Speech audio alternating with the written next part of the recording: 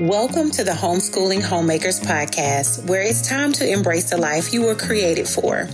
Come join me on a journey of being a keeper at home, creating a space for your husband and children to thrive, all while keeping Jesus at the center of it all. Hi, I'm Chantel, wife to one, mama to three, and I'm here ready to share with you practical tools to help you thrive in the roles you were created for. This is a place for you to throw aside all distractions and run into true freedom and joy of serving your family well. Hey y'all, thank you so much for joining me on another episode of the Homeschooling Homemakers Podcast. Truly blessed by you taking time out to listen. So we talked about in our Fixed Focus February episode how we are going to be praying fervently. And we define that word as having or displaying a passion with like intensity that's fueled. You know, this prayer is fueled by the Holy Spirit. And this is not to be seen or heard as we see in the Bible. We talk, we read about people who want to be seen and heard versus truly sincere. But we're focusing on being fervent in our prayer life. But before we talk about our own personal areas that we want to focus on, I mentioned too in that last episode that it's only when we get serious with God can we expect an answer.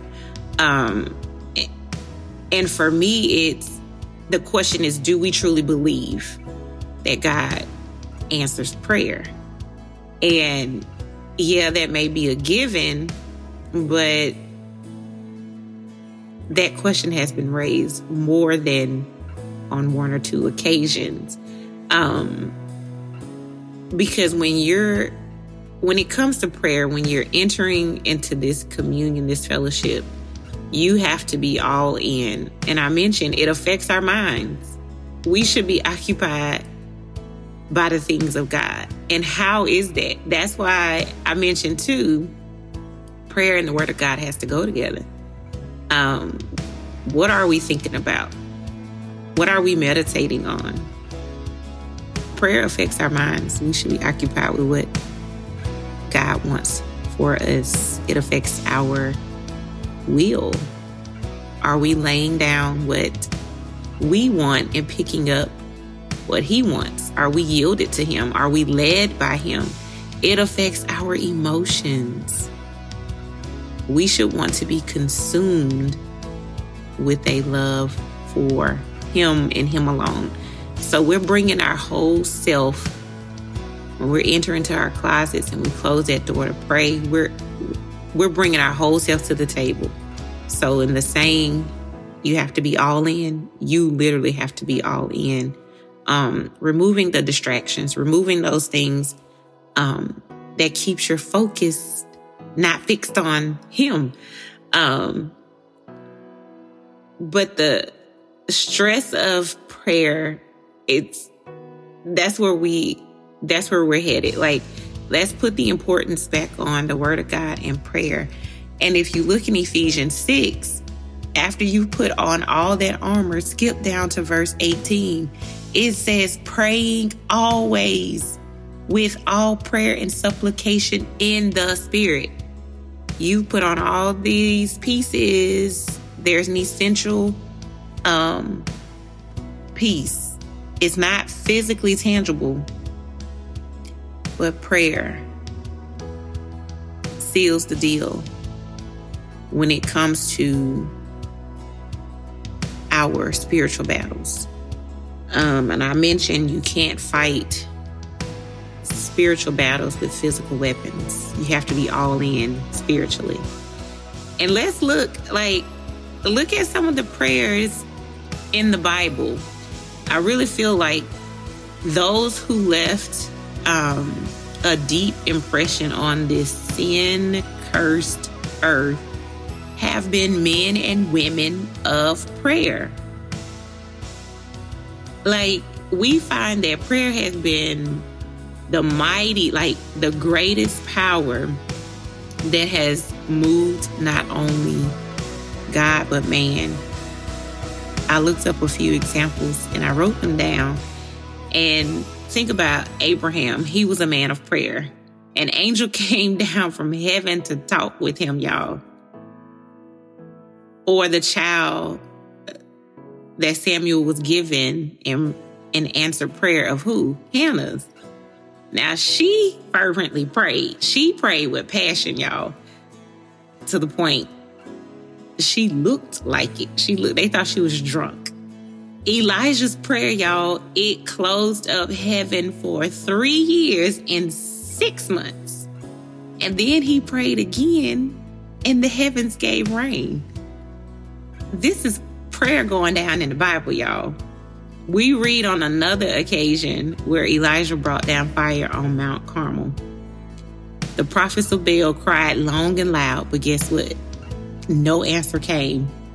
The God of Elijah heard and answered his prayer.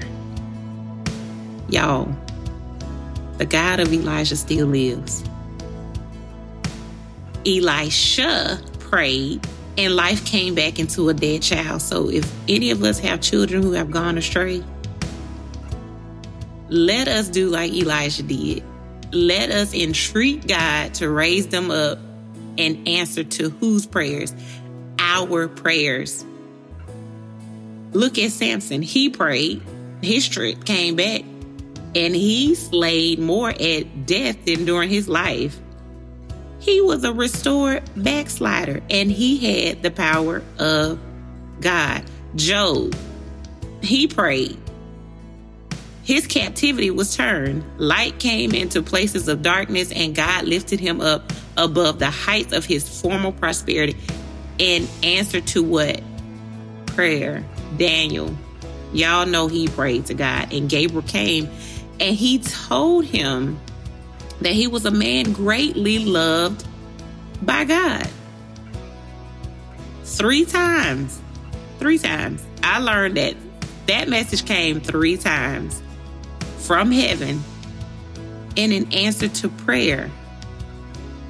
The secrets of heaven were imparted to him, and he was told that God's son was going to be cut off for the sins of his people. We also find that Cornelius prayed, and Peter was sent to tell him words whereby he and his should be saved. In answer to prayer, this great blessing came upon not only him, but also his household. Peter had gone up to the housetop to pray in the afternoon when he had that wonderful vision of the sheet let down from heaven. Guess what? It was when prayer was made without ceasing unto God for Peter that the angel was sent to deliver him. Y'all, we find that all throughout Scripture, when believing prayers are sent up to God, guess what? Answers will come down. In this case, answers came down. And it's like in the moment, that was the thing that drew me in. Like in the moment, these folks believed. Look at Paul and Silas in prison. As they prayed and sang, guess what? That place shook. Because of their prayer and singing of praises, the jailer was converted. And I truly feel this one conversion has done more than any other recorded in the Bible to bring people into the kingdom of God. Think about it. How many have been blessed in seeking to answer this question? What must I do to be saved? It was the prayer of those 2 godly men. Can't just be any and everybody. but two godly men that brought the jailer to his knees, and that brought blessing to him and his family. Not just the jailer, but his entire household was saved. Y'all remember Stephen, as he prayed and he looked up, he saw the heavens open and the Son of Man at the right hand of God. Y'all, that would have been a sight to see. The light of heaven fell on his face so that it shone. Remember, Moses, when he came down from the mount, y'all, he had been in communion with the Father. So when we get all in, when we really get into communion with God, he lifts up our countenance, of his countenance upon us. And instead of us having that gloomy look on our faces, they will begin to shine because God has heard and answered our prayer. And just think about that. I've gone from a doom, gloomy day to reading it. It didn't even have to be an entire chapter. It could be a few words or one verse, two verses. And y'all, it seems like everything changed. So when I read like Moses, Stephen, their countenance changed. That's what happens when we come in communion with the Father, when we're focused on the Father, when we're focused in our prayer, when we're praying fervently with a passionate intensity. When we're praying like that, these are the things that happens. In the moment, when I started looking, I was like, man, these are things that happen like right then.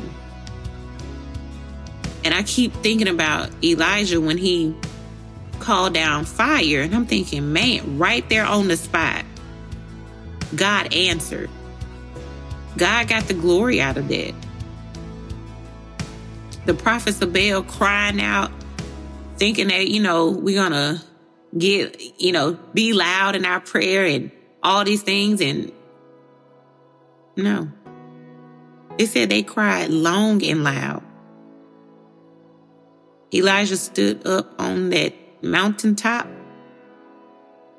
and called it down, and God answered right then and there. He gets the glory. God gets the glory out of this. Y'all, these are prayers of the Bible. These are examples of what happens when we when we're all in and when we call on him, he answers. But we have to go in believing in order to expect him to answer. It may not come right there in the moment, but he answers prayer according to his will. But I wanted to give you some examples of prayer. These are just a few examples.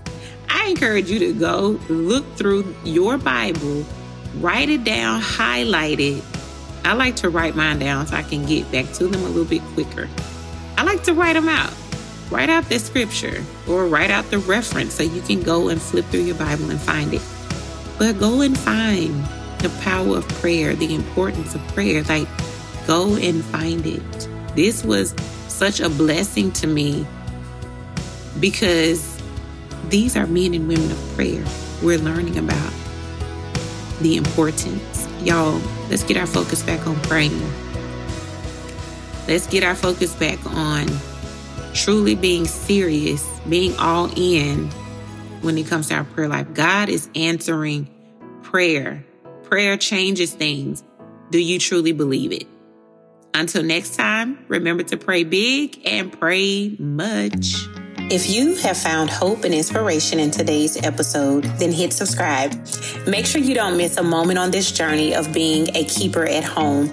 I am so grateful for you, and I cannot wait to see all that God has in store for you.